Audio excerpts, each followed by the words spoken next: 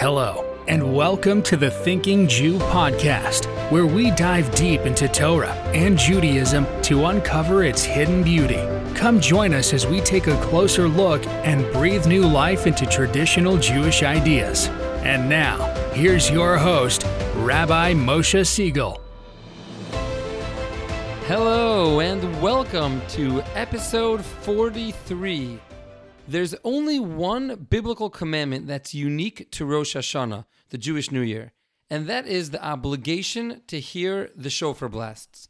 The shofar's role is so essential to the day of Rosh Hashanah that the Torah actually refers to Rosh Hashanah as a Yom Teruah, the day of the shofar blasts.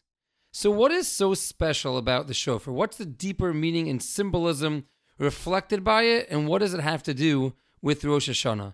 I want to share with you today some extremely deep Kabbalistic ideas that really bring out the essence of what shofar is, and more than that, it really brings out the essence of who you are and who I am. So let's dive in. The Medrash teaches us an unbelievable insight into what the shofar accomplishes and why we blow it.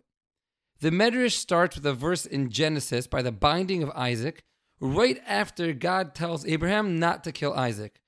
The Torah describes, and this is in Genesis chapter 22, verse 13, that Abraham lifted up his eyes and saw there was a ram that was caught in the thicket by its horns. Abraham then goes over to that ram and sacrifices it in place of Isaac. This story just so happens to actually be the Torah reading on the second day of Rosh Hashanah. And the Medrash explains the symbolism of this action of Abraham, that just like Abraham freed the ram whose horns were stuck in the thickets, so too in the future, the horns of a ram will be used to free his offspring, the Jewish people, who are caught in their sins. The Medrash then ends by saying that on Rosh Hashanah, when we take the ram's horn and we blow the shofar, what does that accomplish? When we blow that shofar, God gets up from his throne of judgment and switches to his throne of mercy. So we see the amazing power of the shofar. It has the ability to get God to move to his throne of mercy. But the question is, what is so powerful about this shofar? How does a shofar blast evoke a, so to speak, perspective change in God's mind in how he views us and how he judges us? So to properly answer our questions, we have to define all of these terms. What does judgment, or as we say in Hebrew, din, really mean? What is mercy, or rachamim? What does that really mean? And what does God's throne even mean? Why does God have so many thrones? What does that mean? So to start off, let's explain what God's throne is. Whenever we speak of God sitting on a throne, Kabbalistically, that indicates an element of God lowering himself to be concerned with his creations.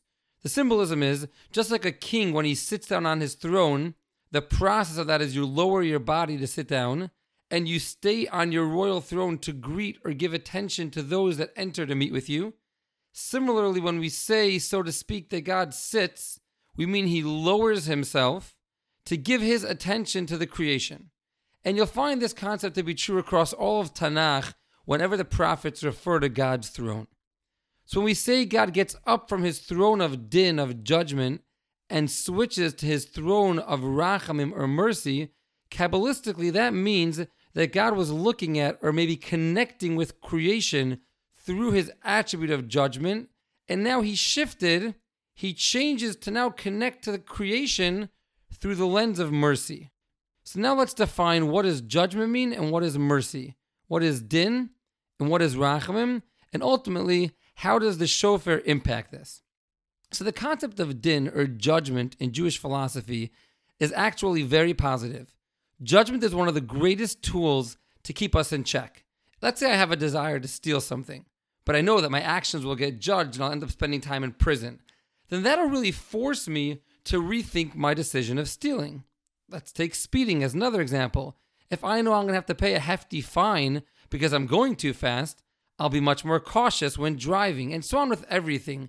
The reality that our actions have consequences that are direct outgrowths of our decisions with them encourages us to live a more productive and positive life.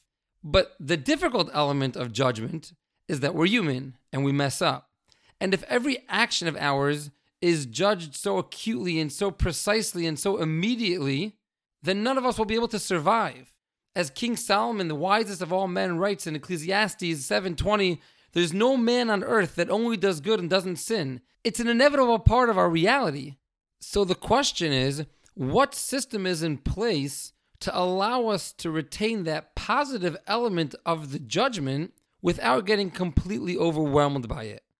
And this is where the concept of mercy, or rachamim, enters the picture. The deeper sources explain that the letters that make up the root of rachamim are resh, ches, mem, or rachim.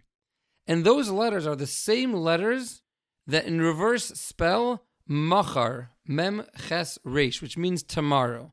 The Kabbalists teach us that when we pray for God to have mercy on us, when we pray for rachamim, it does not mean that God should ignore our sins and overlook them. In fact, the Talmud actually writes that anyone who claims that God will just overlook and ignore his sins, God will actually ignore that person, and it treats him very harshly. Rather, what we're saying when we pray for mercy is we're telling God we accept responsibility. We know that there's consequences for our actions and that we'll be judged for them. But please, God, be mirachem on us. Give us a machar. Allow us a tomorrow to show you that we really are greater than those actions that we did. In a world of strict judgment, Din says, you sinned, you should be punished immediately. Comes this concept of rachamim, of mercy, and it says, let's give it some time. Let's see if man can fix himself and change himself and not really need this punishment that as of right now looks like he deserves. So we've learned that Rosh Hashanah comes and is a day of judgment. And God starts off by looking at us through this lens of strict justice. But we blow the shofar, and God switches from the throne of justice to the throne of mercy.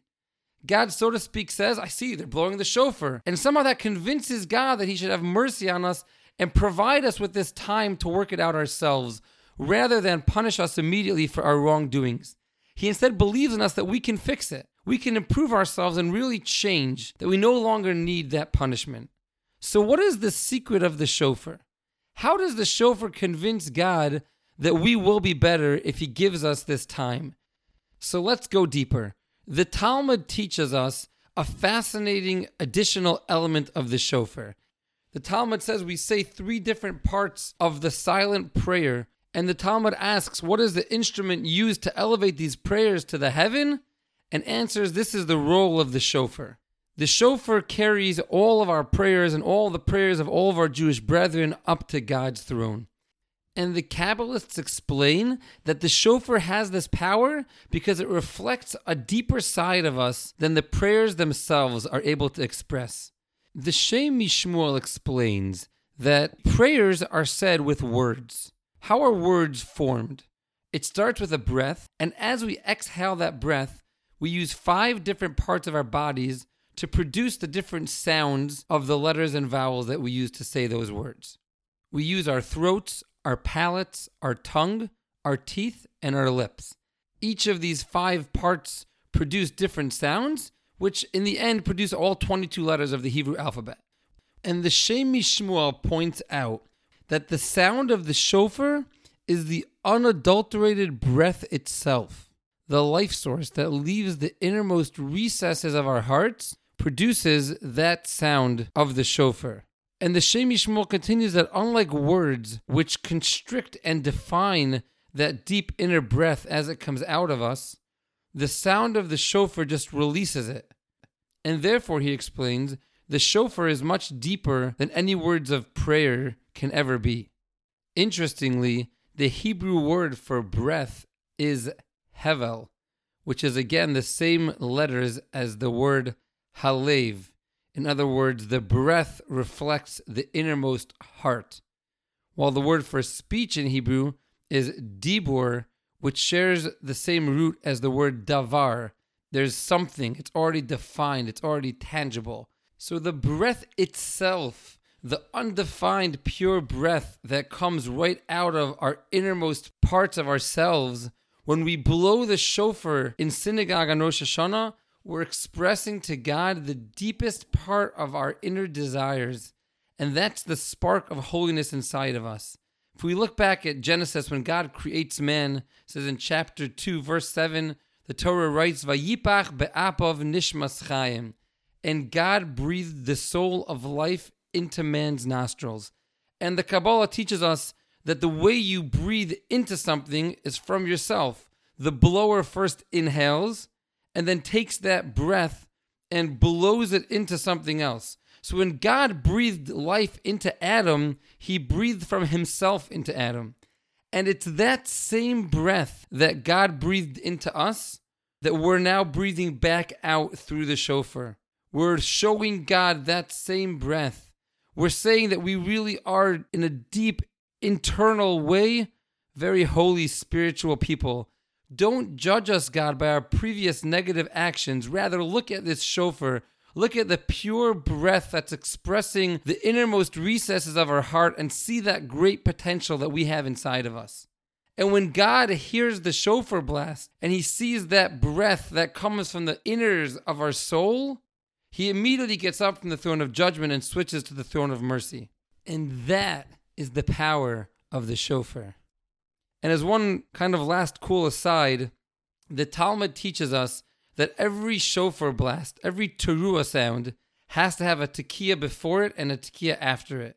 You'll notice when we blow the shofar on Rosh Hashanah, it's blown in sets. Every set begins with a tekiah, which is a straight, unbroken sound. And then it's followed by either a shavarim or a trua, which are two variations of a broken sound. And then again, it ends with a tekiah, which is a straight, unbroken sound. So every set is a straight sound, then a broken sound, and then another straight sound. And I believe the message in this is exactly like we were just saying until now. God blew into man a straight, perfect sound, perfection spiritually. But then during life, we become that middle sound, the broken sound. We turn into a shavarim or a trua. But the set only ends with another tekiah, representing that we have the power within us and we have that ability to make ourselves whole again and to express that true godliness that lies within us. I give us all a blessing that we should merit to recognize our true, amazing, inner godly potential that we all have inside of us and take this recognition with us on Rosh Hashanah to Hashem. And this, together with the blasts of the shofar, should be a merit for us that we should all be written in the book of life for a happy, healthy, sweet new year. Thank you for listening to the Thinking Jew podcast and for taking the time to study Torah and deepen your connection to Judaism. If you found value in today's episode, please leave us a rating or review and subscribe to the podcast. If you have any questions, comments, or topic requests for Rabbi Moshe, please email thethinkingjewpodcast@gmail.com or visit thethinkingjew.com.